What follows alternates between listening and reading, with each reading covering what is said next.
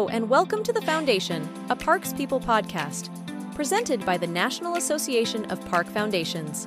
And now, your host and Executive Director of the National Association of Park Foundations, Kevin Korenthal. Well, hello, and welcome back to The Foundation, a Parks People podcast. I'm Kevin Korenthal, your host and the Executive Director of the National Association of Park Foundations, and I am very excited about today's guest. Well, first of all, I got to show you my shirt. The Santa Clarita Park and Recreation Commission was where I got a lot of my early involvement in Parks and Recreation. I'm pretty sure it's a major reason why the board of directors chose me over the hundreds of other candidates there were for the position of executive director of this organization. I kid you. But one of the people who I think was most instrumental, and I think is always instrumental when you're serving in a volunteer capacity with a public agency, is that staff director, the person really behind organizing the work of the commission, liaising with the rest of the departments in the agency, and just making it a pleasurable and efficient experience. So I want to go ahead and take the opportunity to introduce my former Parks and Recreation director, who now is with another organization, which we'll talk about, Rick Gould. Hi, Kevin. How are you? I'm doing pretty good. So I always like to begin at the beginning, and the beginning began when your education and life started to take the turn towards a career in Parks and Recreation. Tell us about that. Well, it's kind of an unusual start. After 40 years or so, when you reflect back on it, you're kind of surprised at how you got there. But I actually started as an ocean lifeguard. I was working in Santa Cruz, California. It was my summer job to work on the beaches. And over a progressive period of time, I promoted, eventually becoming the person responsible for all the beaches and aquatics in Santa Cruz, California. And that was in the Parks and Recreation Department. So it was sort of a winding path, if you will, that got me into the profession. I was exposed, particularly through professional organizations like the California Parks and Rec Society, to a much bigger world than just the beaches and aquatics. And I was involved in those, as well as the obvious day-to-day operations of everything that we did. But I'm not too sure that many people came out of the beach lifeguard world into the leadership roles that I had in Parks and Recreation. Ultimately, I ended up in Santa Clarita, California. It's interesting. I think you're right. I've talked to a lot of park directors in my role here at NAPF, and none of them were lifeguards. But it makes perfect sense. First of all, it's a beautiful job to have. Having done a little bit of pool lifeguarding myself, I mean, it's sit around in the sun and watch beautiful people and just have the opportunity to be out there, outside. Any job that you can be outside is going to be great, I think. Absolutely. Yeah. And being part of emergency services, particularly in California, the lifeguards in California on the beaches, while they've been played up by Hollywood and things like Baywatch and stuff like that, they truly are part of the emergency services community out here. And I think that gives you a different perspective on how stuff ought to be done too, and how there are different management styles and how you put a lot of pieces together. And I think aquatics is unusual in the sense that many aquatics operations encompass all facets of operations. It's not just putting on a program or something like that. There are safety implications. There are management implications, your HR implications, just events. Events. Yeah, events are crazy. Dealing with legal issues like HIPAA and medical situations, for that matter, life and death. And over time, I think aquatics people, and I'm biased, but I think aquatics people are very well equipped to work in the Parks and Recreation field. So you went from lifeguarding at the beach, which, I know lifeguards are in California, especially, are some of the most well-trained people in their profession. How did you get to come to Santa Clarita from there? Well, there's no beach. There's no beach in Santa Clarita. Beach in Santa Clarita. I advanced in a couple of different jobs. One in the city of Santa Cruz, I moved up to what they called the health and safety officer, responsible for unemployment issues, OSHA stuff, all that, and risk management. And eventually, there was an opportunity to move to the city of Pleasanton, California, as a community services manager. I spent a couple of years there, worked on some very unique projects, including helping to build the golf course a very diverse opportunity. And but I was encouraged by my mentor in Pleasanton and some others that I had the skills to become a director.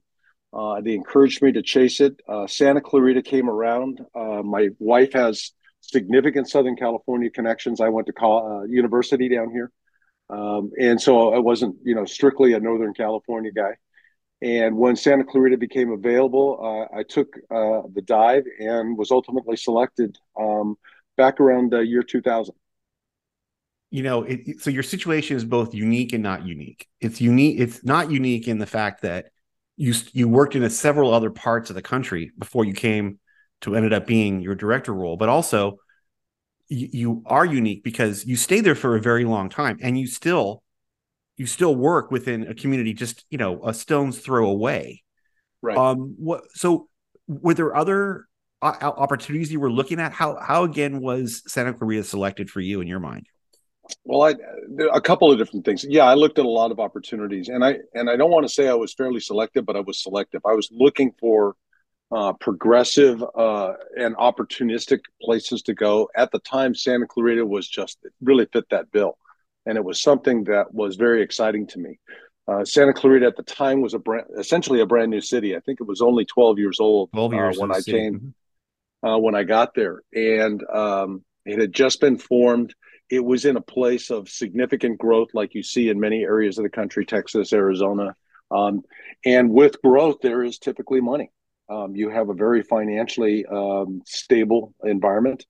And it also uniquely had the opportunity to build in that because of a variety of reasons, and I won't tell you the negative side of that, but there were significant deficits in terms of facilities, parks, trails, and community programming. And so the community wanted that. In fact, that's one of the reasons the city was formed was, we don't have what we should have.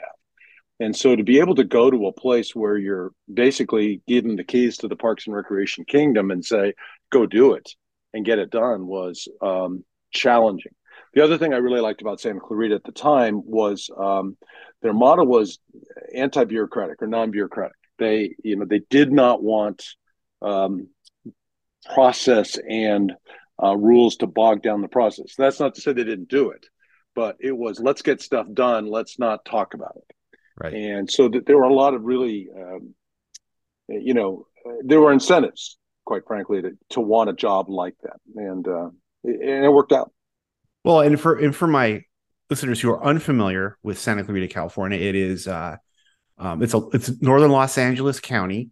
It's a city nestled between two major freeways that sprawls both flat and hilly areas of its existence, and has, through acquisition of space and other types of legal maneuvers, has grown substantially in the footprint that it has. And it's considered one of the fastest growing suburban cities in California. It's been on the safest cities list numerous times. And if I were to pound for pound, and I've been through facilities all over the country for biking and parks, some of the best, off-road trail systems and partnerships. And it's no easy feat. You have several other agencies that operate in that space, forestry, the county. And talk to us about when you got there in 2000, which was a very long time ago. And it was a very different city back then. What did you find when you got there? What were some of the early priorities that you jumped into to get your feet wet and get involved? Yeah, I want to just add a little bit to what you just said about the size of Santa Clarita. And a lot of people don't realize it, but it's the third largest city in Los Angeles County. Now, only the city of Los Angeles and the city of Long Beach are bigger. And the metropolitan area of Santa Clarita probably is in the neighborhood of 350,000 people. I think in the city itself, it's about 250. And the other interesting statistic about it is it's massive. It is probably over 70 square miles right now in size. And, just planning your day, in some cases, you had to plan 45 minutes to an hour, even without traffic, just to get across the town. So it was a challenging location. But what they didn't have, and to answer your question more directly, is there were only 7 parks in about 60 square miles when I got there. There were no major facilities like you would think in the Parks and Recreation world today. And so that was an initial challenge. How do we get us up to standards, if you will. How many, we should have X number of parks for X number of people, and all the metrics that are out there that come from NRPA and those types of things. And so with growth, fortunately, there is, as I indicated before, there is funding. Developers are required to dedicate parks. And we work very diligently to increase the number of parks, the number of park land. Near the end of my time there, we worked extremely hard on acquiring open space and trails. And we also built some major facilities in that time frame, an aquatic center, community centers, and those types of things. So it was a challenging and very exciting time in many respects. I think the city, when I left, went from 7 parks to somewhere in the neighborhood of 35 parks by the time I was gone. Wow. Which, I remember one year in particular, during the budget year, going into the city manager and saying, by the way, we're opening 7 parks next year, and I need 10 employees, or whatever the numbers were. But it was 7 parks. And that's unheard of. Certainly in that time frame, that was shocking to be able to add at that pace.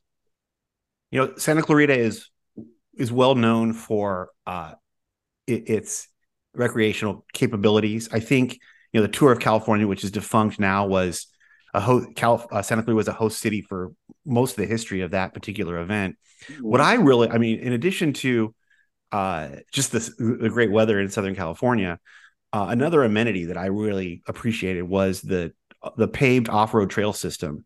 And some of that is due to geography that just made it the riverbed, allowing for a good bed for creating trail systems. Mm-hmm. Other communities here, even here in the Dallas area, they're struggling to try to bring themselves up to a level even minutely similar in the amount of safe off-road trails that are available. Can you talk us a little bit about how that genesis happened? Because a good bit of that trail system was built while you were the director. A lot of it had to do with the planning that was done by the developers in the area, because there was one master developer, and the city said to the developer early on, you will provide parks, you will provide trails, and they will interconnect. And the developer thankfully embraced that and saw that as an amenity that was frankly increasing the property value of what they were trying to sell. So right. It was in their best interest to be able to go ahead and do it. But I think the key to that was having a plan and having it overlaid on the map, if you will, so that when opportunities arose, you could go in and deal with it. And there were many times where people would say, well, you can't put a trail from point A to point B because you don't own the land at C. And our approach was, well, let's build A and B, and someday C will come along. The middle will come along. And rather than being afraid to not do it, we did it. And frankly, that created an impetus to fill the gaps. You probably remember, Kevin, during our time there, hearing the word gap closure a million times, over whether it was a road or a trail. And it was actually, to some degree, a strategy. I think the other thing we said is you don't have to build it all at once. And, if you have a trail that's going to cost you $10 million and you don't have $10 million, but you got $1 million, then build 1/10 of the trail. And we took that approach that over a 10-year period, we could incrementally get to the place that we wanted to be. So we had to have the long vision in place as well. Now, so almost a lifetime resident of Santa Clarita until I left for Texas in 2017, joined as an appointed to the Park and Recreation Commission in 2014. And really the key project that was ongoing and was completed shortly after I left, right before the pandemic, I think, is when the Canyon County Community Center, which, for those who don't know, Canyon Country is a section of Santa Clarita that was long in the tooth and had not had a lot of the resources that were given to other parts of that community. Can you talk a little bit about the genesis of that project and some of the solutions to diversity and equity that were solved through that project? Yeah, Santa Clarita, when they came together, were 4 separate communities, as you highlight, and Canyon Country was one of them. And they had been there, that community had been in existence, 50, 60 years, whereas some of the newer developments that I was talking about earlier were probably only at most 10 years old at the time that I got there. So there was a disparity. And it appeared that the money was going to the new stuff, even though it was developer money. And so there was an emphasis on trying to make sure that there was some balance throughout the community. And one of the things we did was a Parks and Rec master plan with a great design firm out of San Juan Capistrano called RJM Design Group. And in that master plan, we said the 4 communities ought to have a community center. And each of those communities should have some place that is central to it, particularly at, when you think of 65 square miles, that's bigger than the city and county of San Francisco by a lot, by another third. And so having a place in each community where people can go and get services, regardless of what they are, whether they're equity based or if they're recreation based, or if they're simply, a place to go and a place to chill, made a lot of sense to us. We already had a temporary community center in the Newhall community. That was our first significant project. We built that community center in the late 2000s. It became a hub of the community and still is today. You have to almost get out of the way when the kids get out of school because they're just flooding in. The next community we focused on was Canyon Country, and Canyon Country Community Center became a focal point for a lot of different reasons. One was we knew we were going to get the community into the facility. We had the same type of demographic as we had in Newhall to some degree. We had some low-income issues in the area, so we knew we needed it. But the other part of it that I thought was fairly significant is the site we finally settled on and were able to purchase was the major crossroads in the Canyon Country community. And it was, to say dilapidated would be being polite. It was open, arid land that had been developed many, many years ago and then fallen into disrepair. Oh, yeah. It had floodplain issues. It had some buildings that were just simply put eyesores, billboards, all kinds of neat stuff. It was. We were at a congested part of the community as well. Heaviest intersection in that part of that community. Could take you 3 or 4 light cycles to get through there at the end of the day. And we had the opportunity to buy this piece of land. And I think it was transformative in that not only did we provide a place for this community center that ultimately got built after I left and you left, but it transformed that community's perception of itself in many respects. It's now it's not just a community center. There's a large public park that was designed to host not only park-like settings and perhaps some sports, but also major events. And it has become a hub, if you will, in the Canyon Country area on top of the beautification that occurred just naturally. It's a pretty cool project. And really a crown in the hat of a community that has always taken Parks and Recreation very seriously and has looked at the landscape. And but then things come to an end. I leave, and then you end up leaving Santa Clarita. I didn't leave. I retired. Yes. Well, semi-retired, because you ended up on a new project. Talk to us about One Arroyo, how that happened and what that is.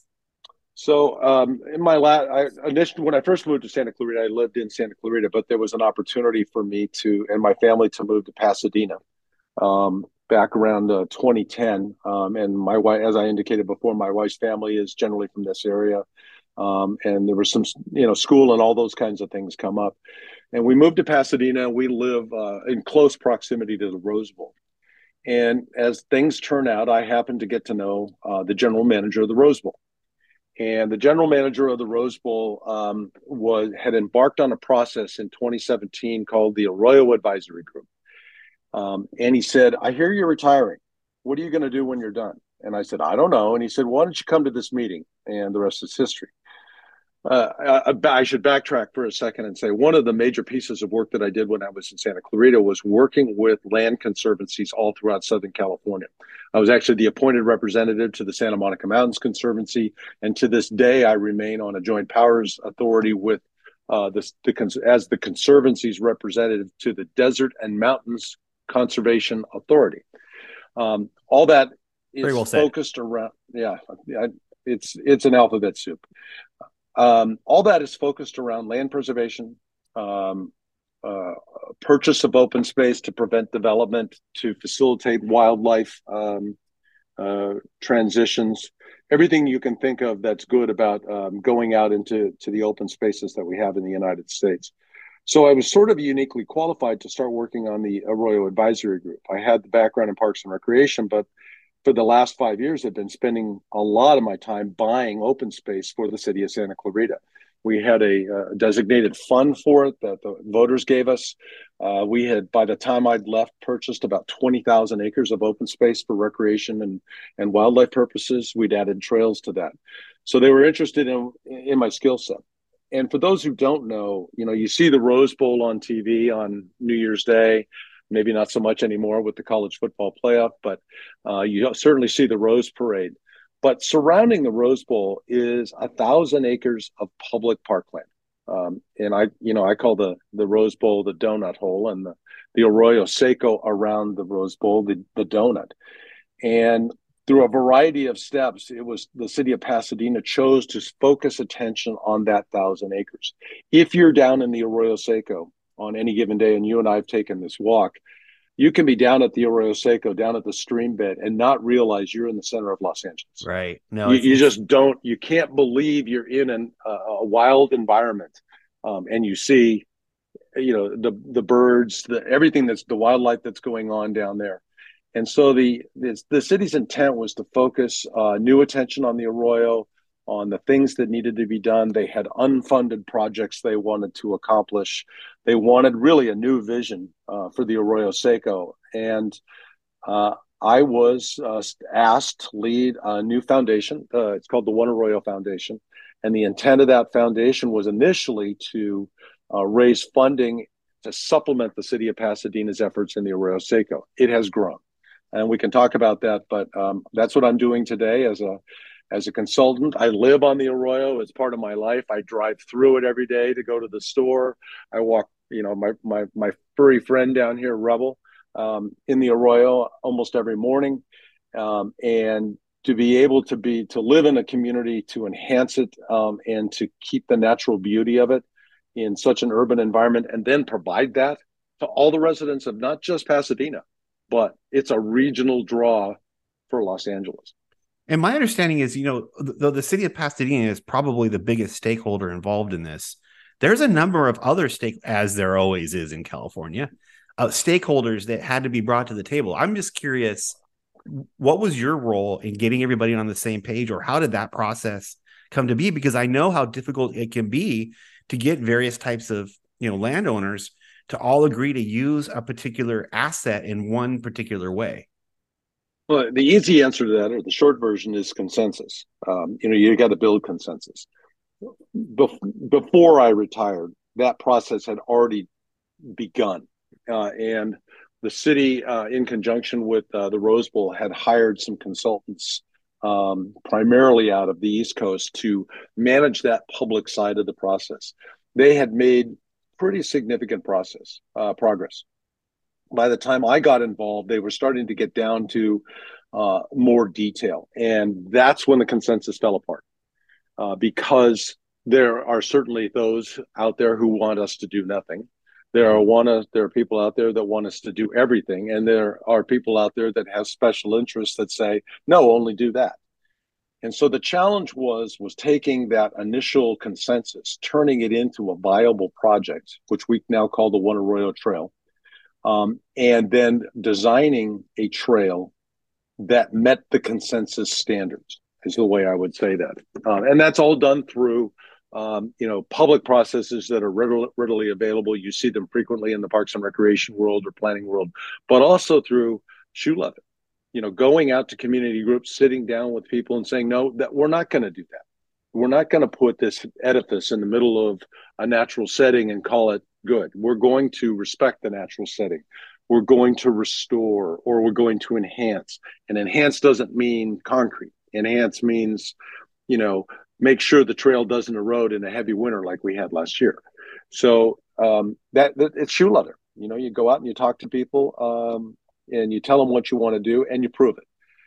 And we were very fortunate that we had the funding from our board to be able to hire a qualified design firm. We had the book that showed the designs. I call it the book of pretty pictures, but that's what it is. Underlying it are the construction documents that tell you how we're going to deal with the erosion or whatever it is. But when somebody can sit and look at something and say, oh, that will make my walk in the morning better, and everybody starts to say the same thing, you get there. And, Southern California is known for a fitness lifestyle, and, gyms are great and everything, but, really where I think the best time spent improving, your health is being outdoors. This beautiful asset that if you're ever in Southern California, if you can get over to where the Rose Bowl is, there's lots of signage in the area to get you direct. I would go out there and it'd be worth a visit, even if you have to go a little distance. Juan Arroyo is also a member of the National Association of Park Foundations, though with a person as knowledgeable as Rick is, he probably provides me more direction than I do to him. But I owe a lot of what I know today to the time serving with him and through our friendship and our working together. I also want to encourage everyone out there who's watching the podcast today that you can be a member of the NAPF as well. Your resources go towards helping us create and build park foundations and strengthen park foundations for communities not as well endowed as Pasadena and Santa Clarita are, urban communities where there are a lot of stresses on economics. And that's where we're doing most of our work today. But we also have the opportunity to talk to folks like Rick, who have had splendid careers, really making a big difference in parks and recreation. If there's a Hall of Fame, I'm going to nominate him to it.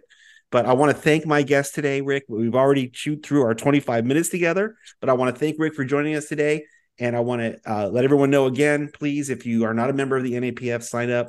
And we'll see you on the next The Foundation, a Parks People podcast. Thanks, Rick. All right. Thanks, Kevin.